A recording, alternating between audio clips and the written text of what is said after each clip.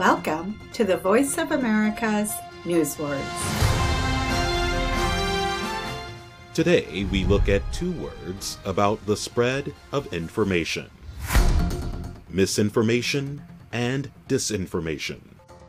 In the United States, the social media service Twitter has expanded warnings to slow the spread of presidential election misinformation. French President Emmanuel Macron called attacks on the World Health Organization an epidemic of disinformation about the COVID-19 pandemic. Misinformation is incorrect information innocently passed.